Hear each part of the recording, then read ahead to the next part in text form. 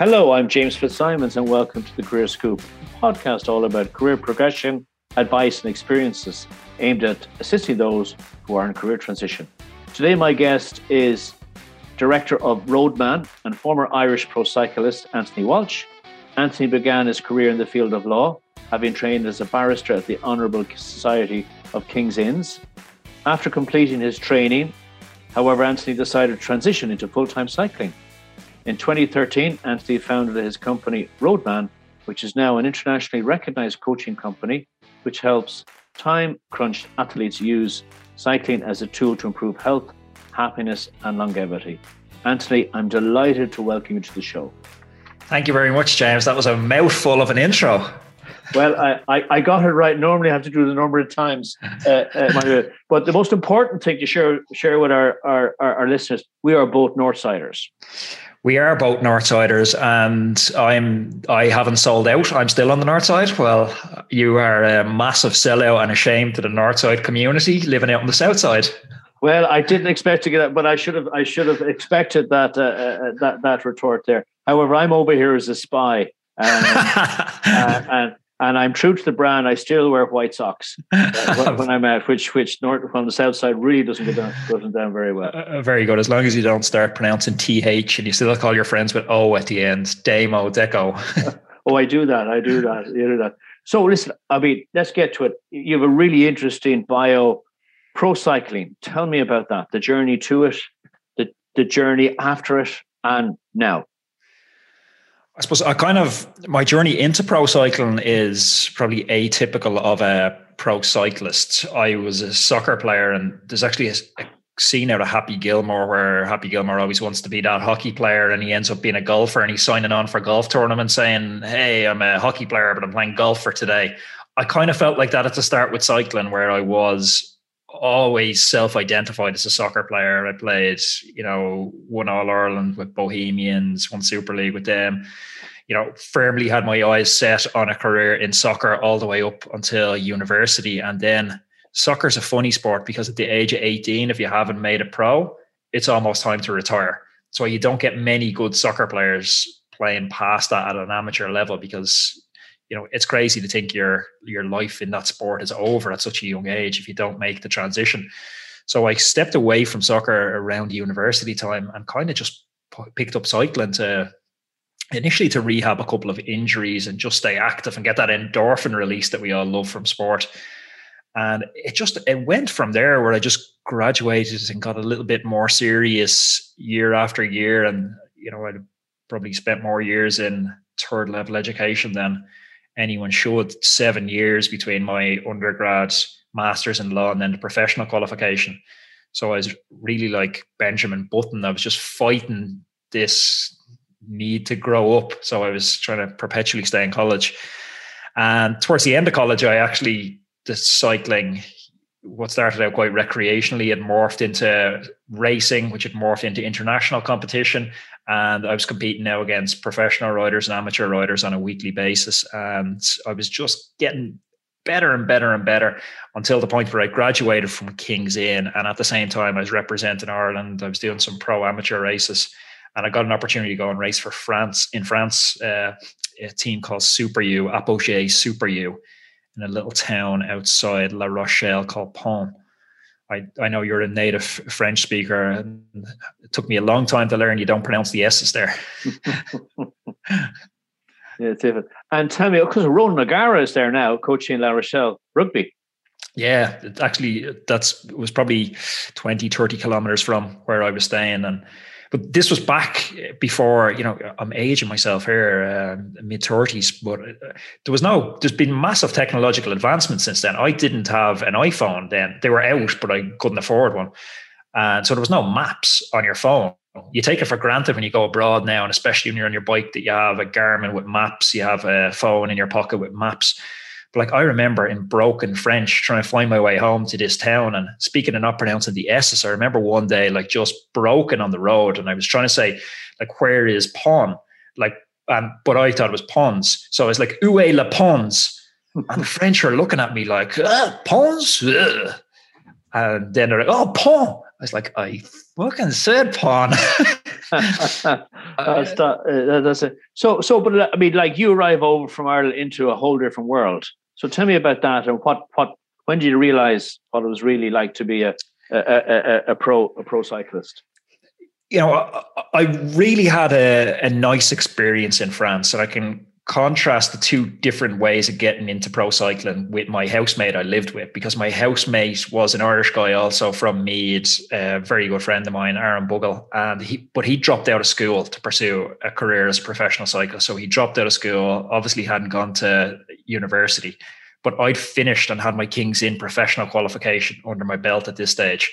So we were both on the same journey, trying to make it as World Tour, which is the top ranked professional riders.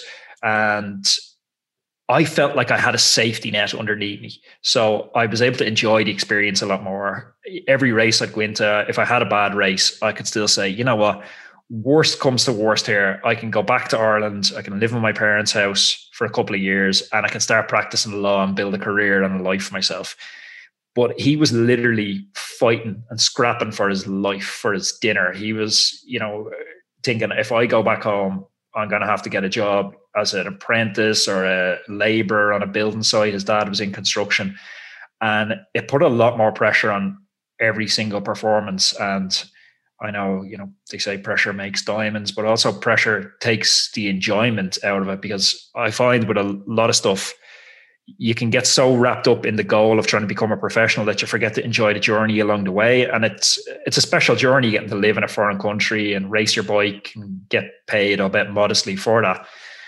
But when you have that underlying pressure, it really takes the fun out of it. And I felt like I had a really nice French experience because of that safety net. When you talk to a lot of Irish riders, they'll speak about how hard France is, no money, hard racing week after week, the pressure of trying to step up to the next level.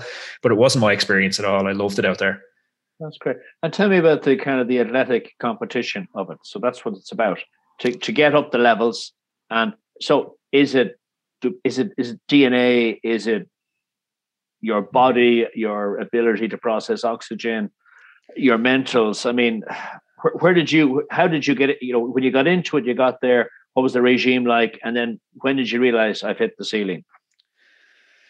You know what? There's a good book, and there's a lot of debate about this sort of nature versus nurture. Is athletic talent or is musical talent or any of these things, are they God-given? Are they inherited from your parents, or are they acquired? And there's a book called Bounce. Matthew Syed, I think, is the author's name. And Matthew Syed writes beautifully about the idea of purposeful practice. And if you purposefully practice anything for 10,000 hours, he advocates that you can get to a world-class level with 10,000 hours of practice. Now, 10,000 hours is a lot of hours. You're looking at probably 8 to 10 years for anyone going full-time at a sport. But there is a lot of critics of his work that feel like, he diminishes the role of genes and inherited talent in that. But I've always felt that hard work will get you a long, long way. And when we look at the very top echelons of the sport, when you see, Tour de France has been lost and won by 5-10 seconds. Yeah, I feel there's talent there. I feel that's inherited, that's splitting the difference. But I feel like this idea of I can only get so far because I have poor talents, or I'm big boned, or a lot of time they're just cop outs. Hard work gets you a long, long way. And for me in cycling, I never felt like I was talented. I felt like I worked harder than everyone else at every step of the way.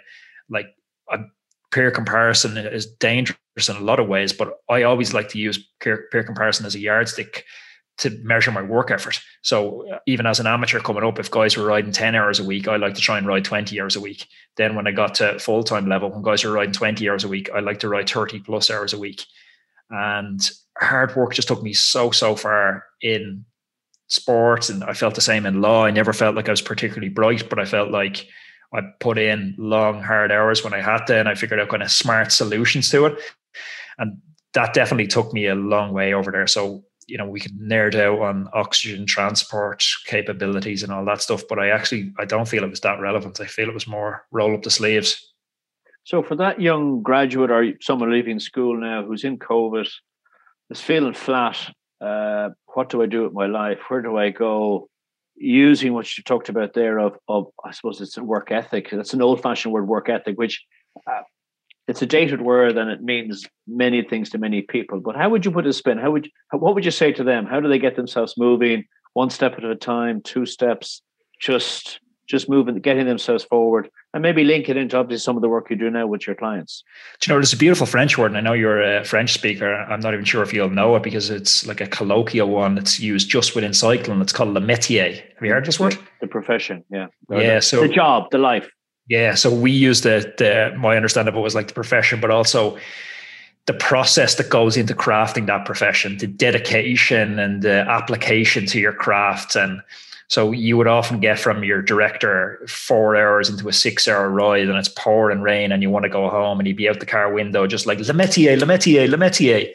Just hard work, dedication. This is what it's about. There's a process to get there. And often people don't see the process. They only see the finished product.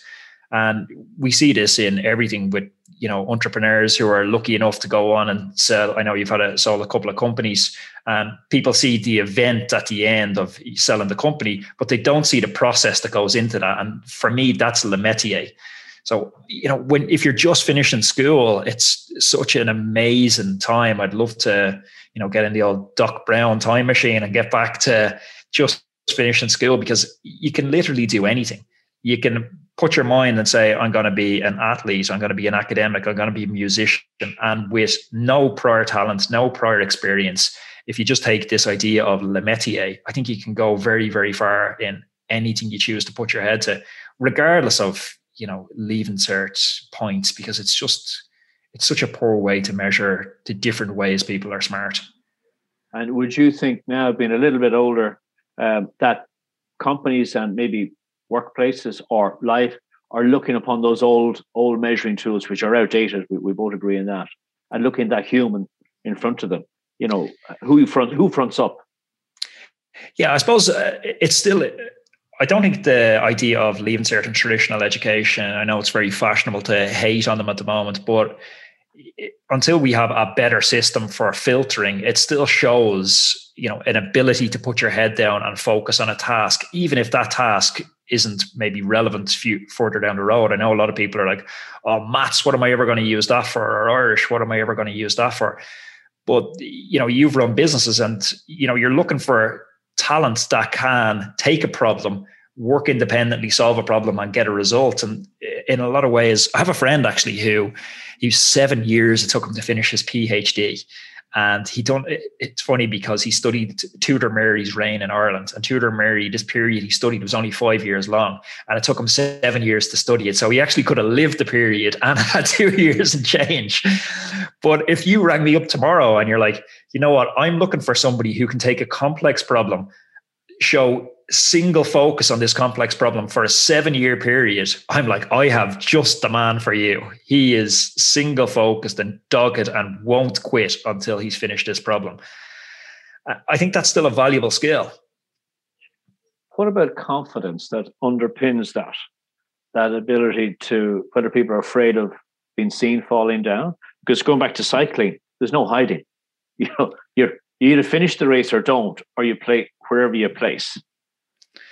Yeah, and I think it's something that I've never would have classed myself as someone confident, but I almost have 2 tiers of people in my life. I have a close circle of friends and family members, and I massively care what they think about. And then I have outside that circle, and we all have this public versus private life, but I think that's been accentuated with social media. And I just absolutely do not care what they think, this wider group. And I think that helps you.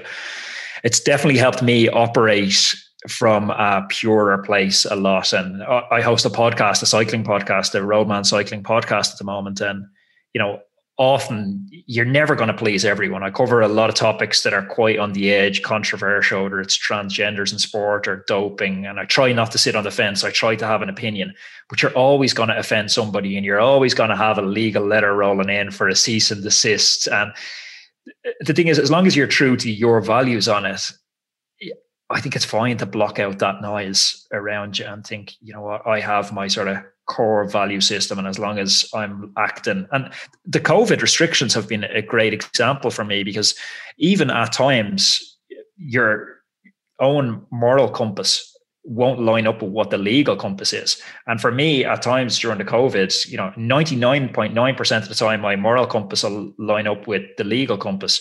But I felt just some of the restrictions around COVID were just not healthy. And I was like, my moral compass is what I use that as the higher order of precedence than the legal compass. So, I was out riding my bike in the Wicklow Mountains on my own, even though it was 5 kilometer restrictions. And, I'm living in Clontarf, which is, if I had to stay within 5 kilometers, it was very crowded beaches, and I could go up to the Wicklow Mountains on my own and not see someone for hours. I felt it was safer. I felt it was better for my mental health, and I made that judgment call. And I think having that narrow group of people and having your own sort of moral set of guidelines is very, very helpful. And that builds that, to circle it back to your confidence question. I think that's what gives you the confidence to operate, because decisions become binary. Is this in line with my set of values, my moral compass, or isn't it? How do you know what your moral compass is? Or how does a younger person find their moral compass? I suppose it's largely flying through experiences. You grew up in North Dublin, and I remember we did a social in St. Paul's. It was our teenage disco, and immediately some things that peers were doing just didn't see it. I didn't enjoy them. It was, drinking cans in the park, and everyone was doing it, but it just never appealed to me. And I would do it to fit in with the gang for a period. But, as I took some time and reflected back on it, I go, you know what?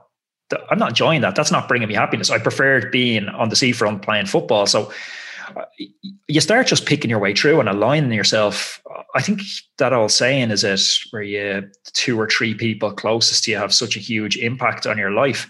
I think you find your tribe as you sort of navigate through life. And I think don't be afraid to be ruthless and cut out those people in your life that aren't aligned with your values, or, if it's, whether it's, small petty criminality or antisocial behavior. The North Dublin joke, Ireland's quite unique because geographically, Clontarf's a lovely area, but we're 4 or 5K from being very, very working class areas. And so petty criminality and that sort of stuff is never far from when you're growing up at 15, 16 years old. But I think be ruthless and say, that's not bringing me happiness. This group of people isn't bringing me happiness. This tribe over here is more aligned with my values. And the internet's been great for that as well. And, before, if you were into collecting, I don't know, top trumps, dragons and dungeons, you might have one guy in the school who was into it and you'd go and hang out in the corner with him. But with the internet, you can find that one guy in the corner is now a big thriving community, and you can really find, the tribe that has your vibe. So I suppose what you're sharing is that just be yourself, and most of us know when we do wrong, or we do kind of stuff that maybe not antisocial to that extent, but maybe it's not right for society or the people we're mixing with. I think most of us probably know that, and it resonates what you're talking about. I was actually out in Hoth the weekend, and I was surrounded by hundreds of people. However, back in my own house, I might be able to have 2 people into the garden. It just didn't wash. So I would like to be trusted, that I have a set of values that I'm not going to mess around and respect. Obviously, COVID is not a nice thing for people to get, and people die from it. And maybe our government now needs to trust us now, because we can't keep going back to this lockdown. It's a binary thing that's proven necessarily not to work. That's some people's fault, but it hasn't been actually severe enough to make that work.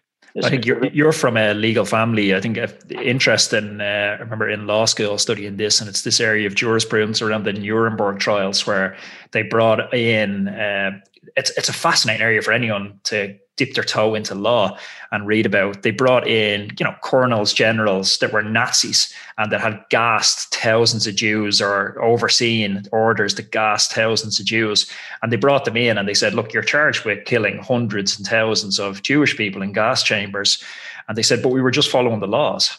How can it be a crime if we were just following the laws? So here you have this conflict of what's moral killing somebody isn't moral, and what's legal, they're following German law that you have to kill Jews.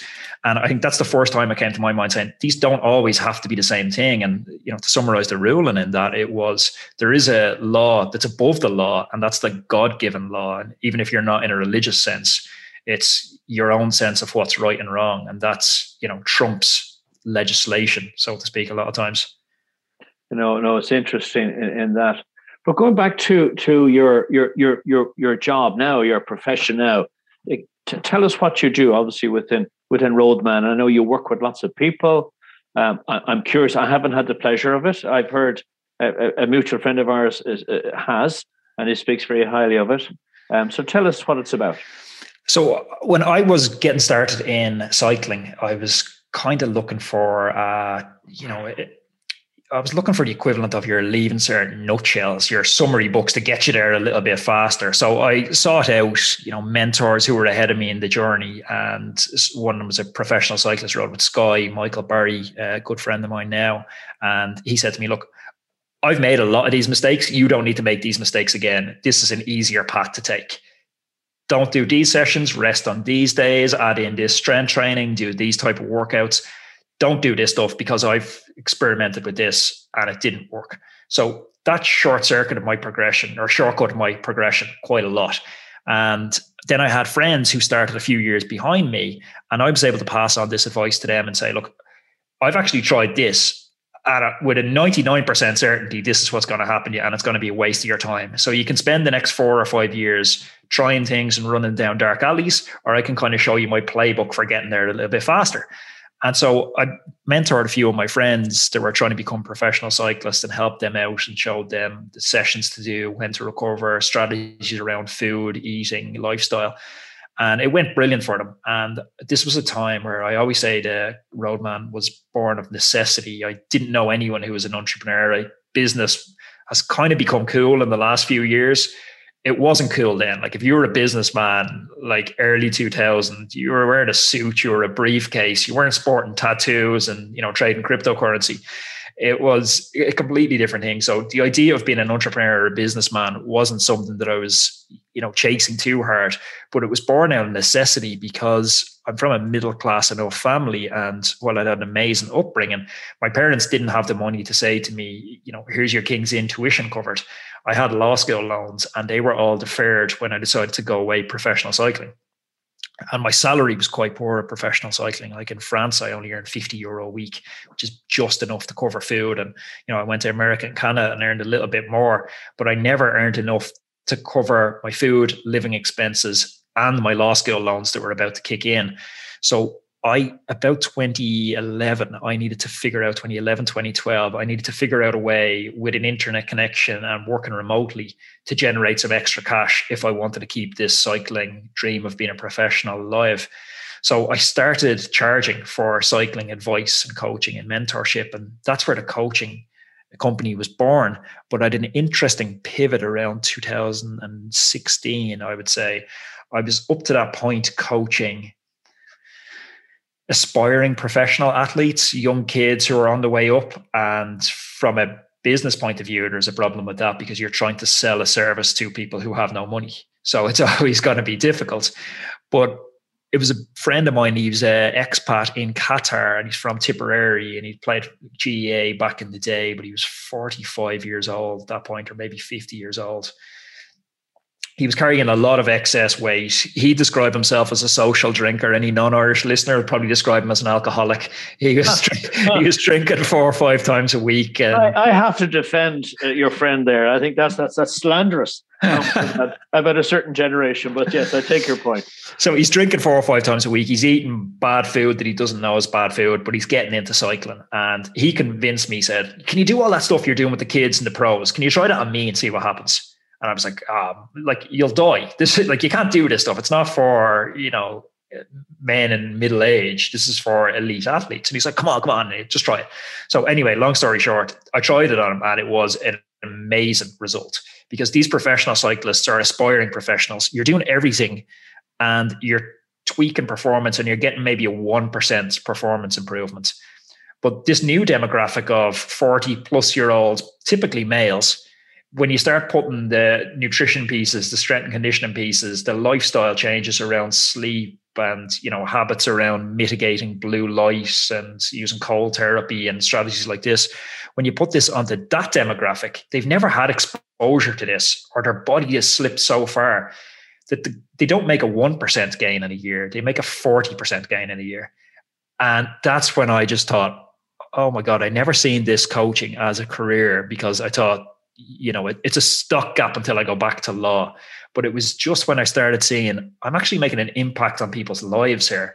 And that one friend, he went on to get promotions, met his new wife, his confidence was back. And, he was even confiding to me, and he'd kill me for saying, look, I'm back having sex, and I haven't had sex properly in years. It was properly life-changing for him. And I just got such a kick out of that.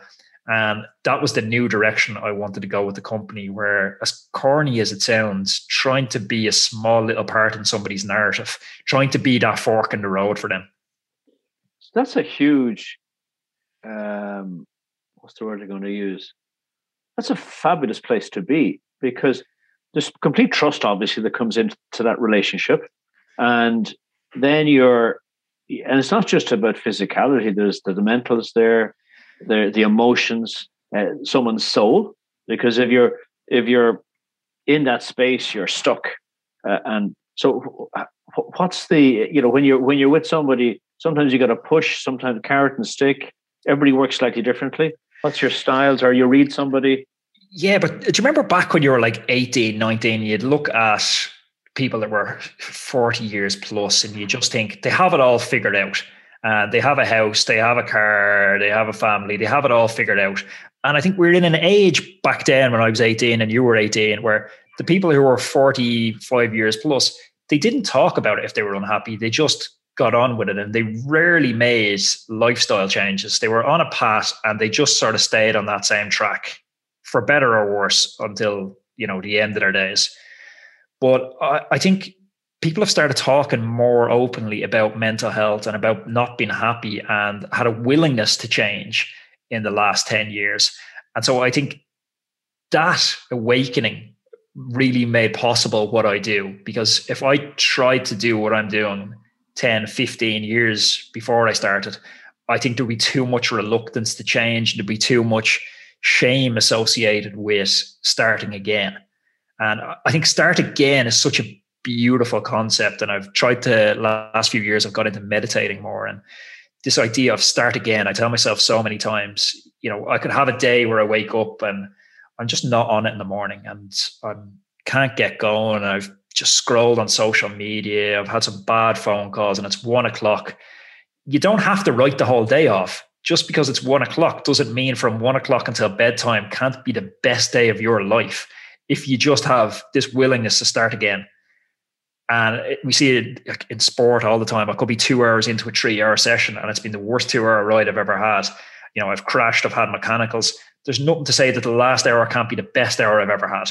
So what happens in the head to make that happen? Because it's a head thing, I presume.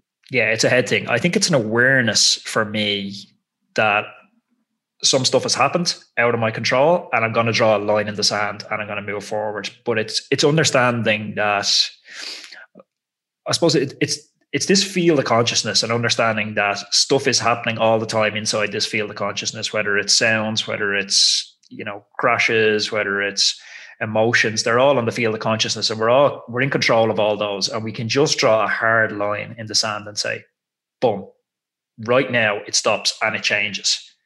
And so I don't need to invest in that 2 minutes, hour, 2 hours of stuff that's just discommoded me. I can let go of it and now it's fresh.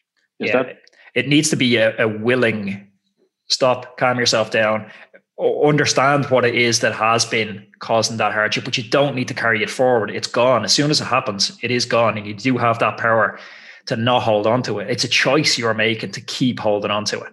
Like the car that cuts me up down the road, it's, a uniquely cycling problem. And we've this us versus them with cars and cyclists. The car that gives the close pass and then flicks you the bird out the window and shouts at you. You can hold on to that anger for the next 3 hours on the ride and let it suck away at you. But the car's gone. You can draw a hard line in the sand and choose to let go of that emotion and move forward and enjoy the rest of your day. But to learn how to do that, that's the gift. And I'm thinking, say, some younger people who are a bit stuck. And what am I doing? The world's closed down. I can't do my college and my exam. I'm frustrated. My life's been taken away. Any tips how they process that and then keep processing to get that technique. Yeah, I'm casting back my mind to when I used to study. It would have been a super important skill to have then, because you could have had allocated a 6-hour study block for yourself. And 4 hours into the study block, it's going really bad and you've taken nothing in. But you can draw a hard line there and make the next 2 hours the best 2 hours you've ever had. A very valuable tool I've been using is meditation, and guided meditation is a great way to get started with that. And there's an app I'd recommend people to listen to. I think there's a free trial on it. The name of the app is Waking Up by Sam Harris. And it's a great way to start understanding your mind, because everything is, it sounds very hippy dippy woohoo, and it's almost difficult to say coming from North Dublin, but our mind is how we frame up every experience, good or bad, and our mind is how we're doing that. The idea that you've saved a lot of money in your bank account, that's only a good thing because your mind is telling you it's a good thing. Every experience we have, a sunny day, we're framing it as good. We're framing bad weather as a bad day. We get to choose if that's a good day or a bad day. We get to choose our reactions all the time. I have a friend who's visually impaired, and I learned this lesson from him a lot. And, I've been friends with him for a number of years. And there was one day where he really just cemented this idea of we get to choose our reaction to stuff into my head. And we were in Spar getting a coffee, real glamorous Northside stuff there, getting your coffee in Spar. And we were at the counter, and he had one of these, these polystyrene cups, and he put it on the counter. Now he's almost completely visually impaired, but he can see shadows and things like that. So he got the coffee cup and he put it on the counter, and he put it on top of, these credit card machines they have for tapping. So it obviously was unbalanced and tipped over and spilt all over the counter. And he was like, he probably mortified. He never said, but it spilt all over the counter, and, he apologized, and the girl cleaned up, and he got another coffee. And, I just didn't know how to react. So I just left it and, paid for my coffee. And I was chatting to him about an hour later, and I was like, is that real difficult being visually impaired and you drop the coffee on the counter, and it must be so frustrating? And his response was brilliant, and it stuck with me for a long time. He's like, have you ever spilled a coffee? I said, yeah, I have spilled coffee. And he's like, why did you spill a coffee? And I was like, I don't know, maybe inattentiveness. I put it on the edge of a table and it should have tipped over. And he's like, inattentiveness. He's like, that's how I spilled the coffee, inattentiveness. I've been visually impaired for long enough that I know if I'm going to put something down on a counter, I need to use my left hand to clear the counter, make sure the space is flat. Then I put the coffee down. So I didn't spill the coffee because I'm visually impaired. I spilled the coffee because I was inattentive. And he said, I get to choose every action I take. I get to choose whether I attribute that to my visual impairment, or I get to choose whether I attribute that to something else that's, a trait associated with someone with full sight, like inattentiveness. And I just thought it's such a brilliant concept. And I've taken that concept to try and do the exact same thing, where I get to attribute my meaning to stuff. Wow, that's very, very simple, very powerful. But yeah, you learn some great lessons off, he's a good friend now. So I've learned some brilliant lessons, traveled abroad across Bali and stuff with him, and really learned lessons around, restrictions that people put on people with disabilities. And, most of them are imagined. Yeah, we have a wonderful guest, Colin Judge, who's hopefully on his way to the Paralympics in Tokyo. He's a table tennis player. Brilliant. And he'll be coming live on the show tomorrow, Wednesday. And he's quite a remarkable person. He's an actuary. He's 25, and he was one off Rio, and he's back again. And now hopefully he's one off, but he'll go to a qualifying tournament in Slovenia. But so Colin has one left arm, no right arm, and no legs. So that's his ability, or as he would call it, or disability. But you get on with it, and then you work around stuff in that sense. But I love that thing about the coffee. Nobody does it purposefully. It just happens. Yeah, and I was on the same track with my buddy's name's Peter Ryan, and I was actually riding the tandem bicycle with him for the last 2 years with the goal to qualify for Tokyo as well. But because Tokyo got postponed, we've decided to step away and not do the extra year. But rode the World Championships last year on the track, on the tandem and stuff. And yeah, brilliant to do it with a friend on a tandem, because cycling is such a solo sport and lonely sport a lot of the time. And the tandem, I suppose, I'm in mid-30s now, and it's probably the end, or coming close to the end of my international appearances for Ireland. But to do it one last time with an Irish jersey on my back, one of my good friends on the back of the bike, was a really special feeling. Well, maybe when the vets come along, you can rekindle that. I don't know. It's not, well. There's a age group for everybody. So it, as I said, what you're doing, how you keep feet. But coming back to your clients, and I think it's a great, the company, Roadman. Is it like, we'll improve your sex life? Is that the tagline? But I think whoever's listening to this, I tell you, you'll get an uptake in business, and that'll be males and females, and probably males, because they're so that could be a good tagline. But tell me how where that's now, and how you operate, and how people contact you. I think how we operate is, it's been nearly an extension of a personal vision I've had for myself in the last few years. And as I'm experimenting with stuff and finding, practices useful, I'm incorporating them into stuff we recommend to clients. And increasingly over the last few years, I'm not sure if you've read much Stoic philosophy. I actually have. I have a friend of mine sends a little bit every day. Very nice. And we have a Friday thought, which we send out to our audience, our clients in Bermuda. Yeah, so for the listeners, to briefly summarize, and James, I'll probably butcherize the definition, but Stoic philosophy is this idea that we're dividing things into two categories: stuff that we can control and stuff that we can't control, and then building daily habits and rituals around the things we can control. So that's very much at the center of what we do with Roadman Cycling. And the website's just roadmancycling.com, and people can check it out, and the links to the podcast and stuff there. That's the plug out of the way.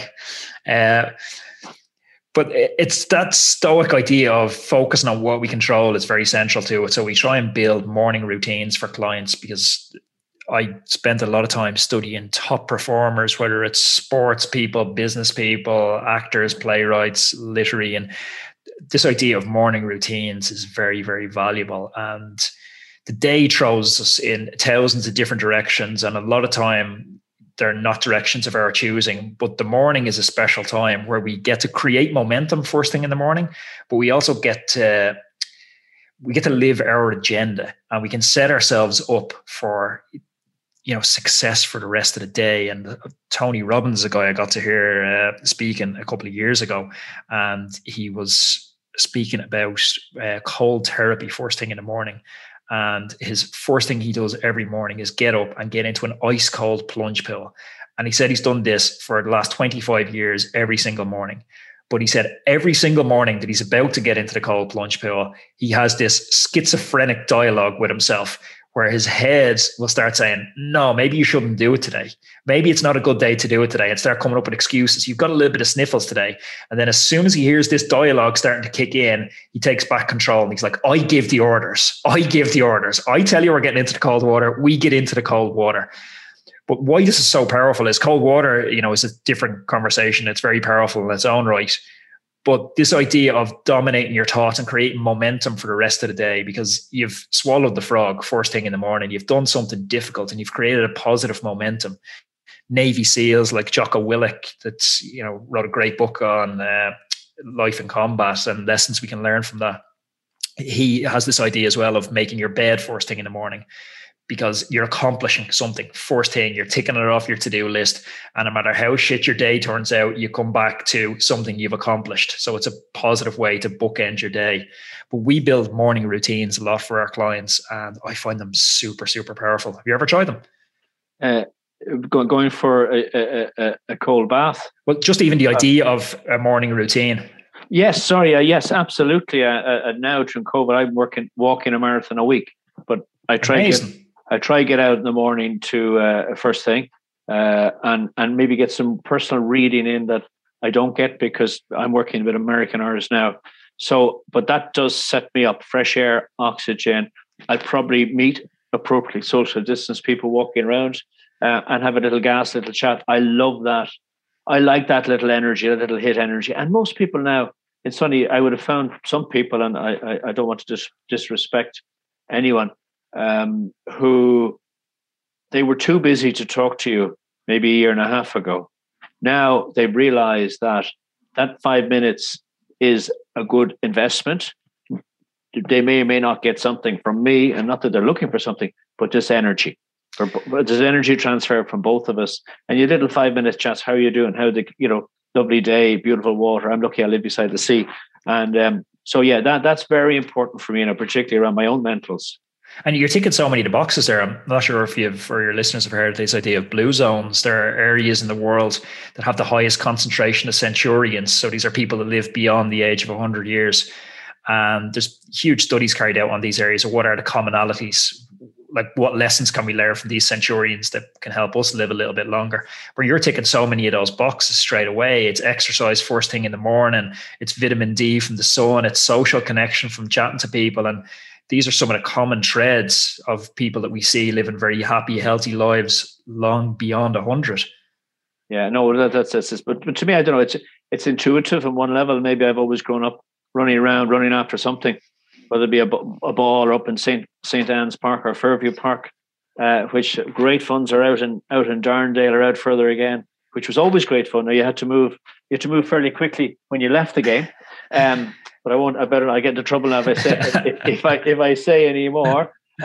No, but I think that's so any clients going to you and your clients are from 20-year-old right up to, they're from 20 all the way up, but I'd say increasingly over the last few years we're seeing kind of 35 upwards. And when I say upwards, like our oldest client I think is in his mid 80s at the moment, and honestly, like he'd put me through his paces if we went out for a 4-hour bike ride. Very, very strong guys, and all sort of socioeconomic backgrounds as well. And I think that's where cycling is great, and it's pulling together, people from, the 1% of our society and working class all riding together in a bunch. And it's great to see. I guess networking. What's your thoughts? What do you know about networking? What do you think about networking? Like you've set up a business which connections are not important there, but they're shared connections of people recycling stories and the old-fashioned way of word of mouth. Yeah, I'm conflicted on the idea of networking. On the one hand, I don't like these type of networking events and breakfast mornings and stuff. It just feels so contrived. And even I've wrestled with this when I've been away on cycling trips where a friend of mine has had a free trip and he said, well, come away because it'll be great for you to meet some of these people. It could be the Dublin Chamber of Commerce or something going away. And I'm kind of gone away and I'm almost at one point a little bit uneasy because I'm looking for something from that relationship. And I don't think it's a nice place to start a relationship. And none of the meaningful relationships in my life have started from a place where I'm giving with a hope to get back. They've all started from a place of more purity where we had a common interest, or I'm given without an anticipation of receiving. And I don't have any meaningful relationships in my life that started from those sort of contrived network settings. But having said that, I've been slightly lucky with cycling in the last few years because, cycling's been dubbed the new golf in the last few years. And increasingly there's been a demographic getting into cycling that maybe previously would have been going to these networking style events and lunches and things like that. And I've been lucky enough to get to know some amazing people through the bike. But that love of cycling, the love of outdoors, adventure, that's what connected us, not this, not a selfish need to try and say, oh, what can he do for me or what can I do for him? No, and I agree with you. I think my own philosophy is it's unconditional. If I go somewhere, I don't mind who I meet. It could be the waiter. In fact, sometimes waiters are very interesting because they'll actually tell you what's really going on in the room. Now, I'm conscious of your time, Anthony. You've been so generous with it. I've as much time as you need. We can go full Joe Rogan 4 hours here if you want. Well, I'm not sure. I might need a glass of wine, which might be the wrong time to have it at 12. It's actually after 12, but no, in a joke sense. Mentors for you going through your life, whether you knew there are mentors or not when you look back. And you're kind of a mentor now in the role you'd use. I use that, in effect, being that coach. Is kind of mentor come, coach come, guru come? Yeah, it's a good question. And it's not one I've thought about. And I like this idea of, I think it's a Buddhist idea that people come into your life for a reason, for a season, or for a lifetime.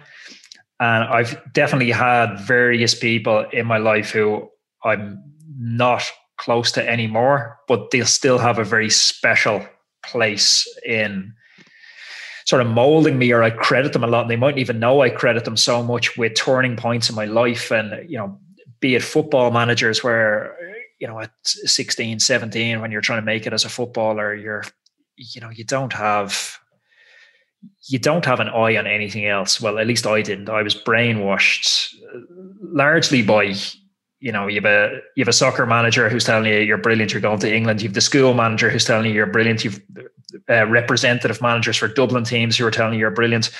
There's no real person in that saying, oh, there's a chance you might make it here.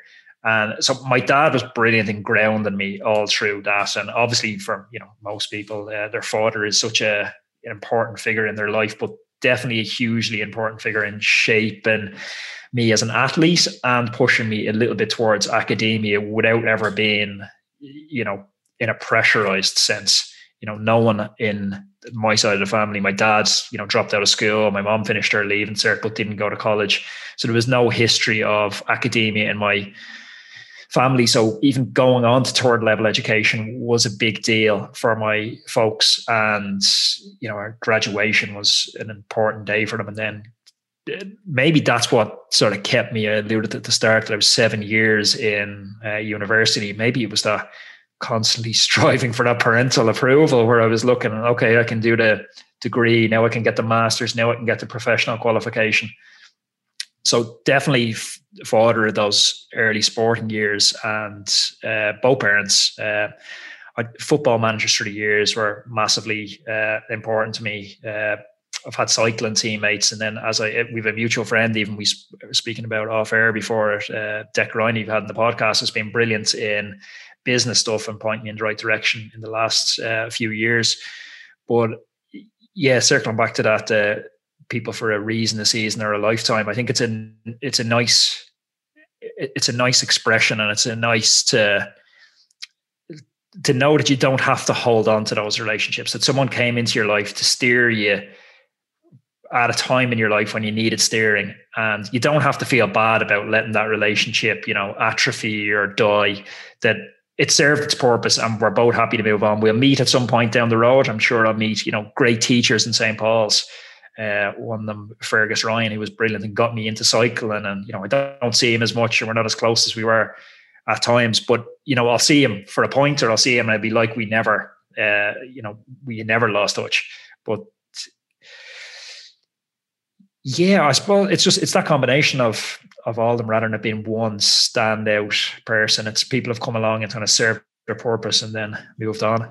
I like your concept of relationships are there that they have maybe achieved what they were supposed to achieve, and then they maybe move off, and maybe if they move off the right way, that maybe in the future they will rekindle, and that would be my own philosophy. And it takes all the emotiveness or that potential hurt when someone moves away, and it, for whatever reason, it may not have worked as someone thought it would be, but it's really to accept that and then move it on. And maybe back to your other philosophy around, you get up in the morning, it mightn't have been a great start to the day, move on. Yeah, people get so busy when you get older. Like when you're in your late teens, you're in your 20s, you can call up. Like I remember we used to play a five-a-side every Thursday night. I'd have 50 people in my phone book that I could have called to say, do you want to play a five-a-side tonight? I tell you, I would struggle to organize a two-a-side at the moment. Everybody is so busy with their own things, and it's not a reflection of your relationship with them. It's other stuff in their life, demands their attention, because we're all in different phases as we journey through. And some people are on exceptionally stressful periods in work where they need to get something across the line. And just because they need to get something across the line doesn't mean I'm any less important in their life, or they're at an important juncture of a relationship or family. And, I think good friends, like you were saying, you can always revert back to them if you leave those relationships, from a place of love rather than a place of resentment. I understand. So to close out, last question, 5 words to describe your journey so far. I mean, you're young, you're kind of mid-ish 30s. So what would 5 words, 2, 3 words? Yeah, it's a good question. You're hitting the good questions today. You do a lot more research for your podcast than I do with the good questions. I'm just kind of winging it on mine. The journey's definitely not straight. And is that a word? Not straight. It's a hyphen. Well, I'm very comfortable. I did pass English, so that works for me. It's definitely not straight for me. It's this idea of you start at a destination, you start at a beginning and you finish at a destination. And it's a linear journey along the way. It's been just such bullshit for me that you start with a destination in mind and you go up a little bit and then you take 4 steps back and then you come back up and you plateau for a bit and then you have a massive period of acceleration. And cycling's been like that for me, where I've had periods where I've really progressed, periods where I've stagnated, periods where I've gone backwards, but I've kept kind of stumbling forward with it. And I think when I started thinking about business and thinking about where I wanted my life to go, I kind of had a vision for how I wanted my life to turn out. I had a vision of how I wanted to spend my days. And I started very much with the finish line in mind. I want to get up in just before this podcast, I was down on the beach, walking the dogs and had a coffee, come back to a podcast. I'll have breakfast now, a late breakfast with my girlfriend. And, I'll go ride my bike after, I'll do a little bit of work, read this evening. And that's kind of the vision I had for my life. So I've tried to step into that vision. I'm not giving you 5 words here at all. I'm too long-winded. But step into the vision is really important for anyone listening, because it's within everybody's gift. Anyone can do this. That's the bit that's part of this podcast. Anyone can borrow or listen to someone's journey and say, maybe I can do that. And they can. And words are trigger words are very important around that. I think when you have that vision at the end of what you want your day to be like, because your days become your weeks and your weeks become your life. So if you have that vision of what you want your day to be like, what you want your week to be like, you can start making decisions and it becomes very binary. You can say, okay, well, taking this job, taking this loan for a new car, this doesn't get me closer to this vision I have for myself, because my vision's walking on the beach with my girlfriend and the dog. And what you need around that is it's free time. It's not a lot of cash. So at points in the journey, then I found that having that vision, it clarifies my decision making, because I don't chase after things that I don't need. I don't feel the need to, buy the latest 2001 car, because it's not really aligned with my vision. And actually, it's the opposite to my vision, because what I need to get that car is money. So I'm going to need to spend more time generating cash, taking loan repayments, and it's getting me further away from this vision. So at every point along the way, it's having that sort of binary lens on it, where you say, is this action aligned with my vision, or is it going to hamper me getting towards that vision? And that's worked really, really well for me. And I think the vision can change as well, but it's definitely changed for me from when I was 18 and wanted to be a professional footballer to when I was 25 and want to be a professional cyclist to, now when don't know what I want to be. Okay. Well, that's great. So vision really is the word that sits above the 5 words. Have a vision and then get to the line and look back and figure out how to get to that line. Yeah, and I think it leaves clues as well along the way. Like if you look at somebody whose life you really like, and that's where I'd looked around at friends, looked around at people who are super successful in business and sport, and figured out, well, whose life is just absolutely amazing. Helen Keller has this quote, life is a daring adventure or nothing at all. And I was like, who has this amazing life that's just a daring adventure? They get to do whatever they want, when they want. And I'm like, it's a combination of different people for me. And so I actually wrote it down, and I have a little vision board, and I wrote down exactly what the day looks like, who I'm surrounded with. And then success leaves clues. You can look at those people and you go, well, how did they get there? And now let's build it backwards. Let's reverse engineer the process of getting there. And let's just step through that little blueprint we've made for ourselves to get there. Really, that's fascinating and very, very simple on one level, but quite complex. But for someone to think about that and to that footprint of how someone might embrace that part of their life, fascinating. Anthony, I think you've been fabulous today. I've really enjoyed how you've shared your journey, which has been from professional footballer, semi-pro, professional footballer to top of what you could be as an international cyclist, to now to be nearly wearing a wig in the forecourts down there and making probably the right call. I get into trouble for this. A more interesting call maybe, and obviously what you do now with your living, and you are supporting people and helping them maybe enjoy their living, enjoy their day a little bit more. I'm probably murdering that last line, but that's my sense for what you do with your clients.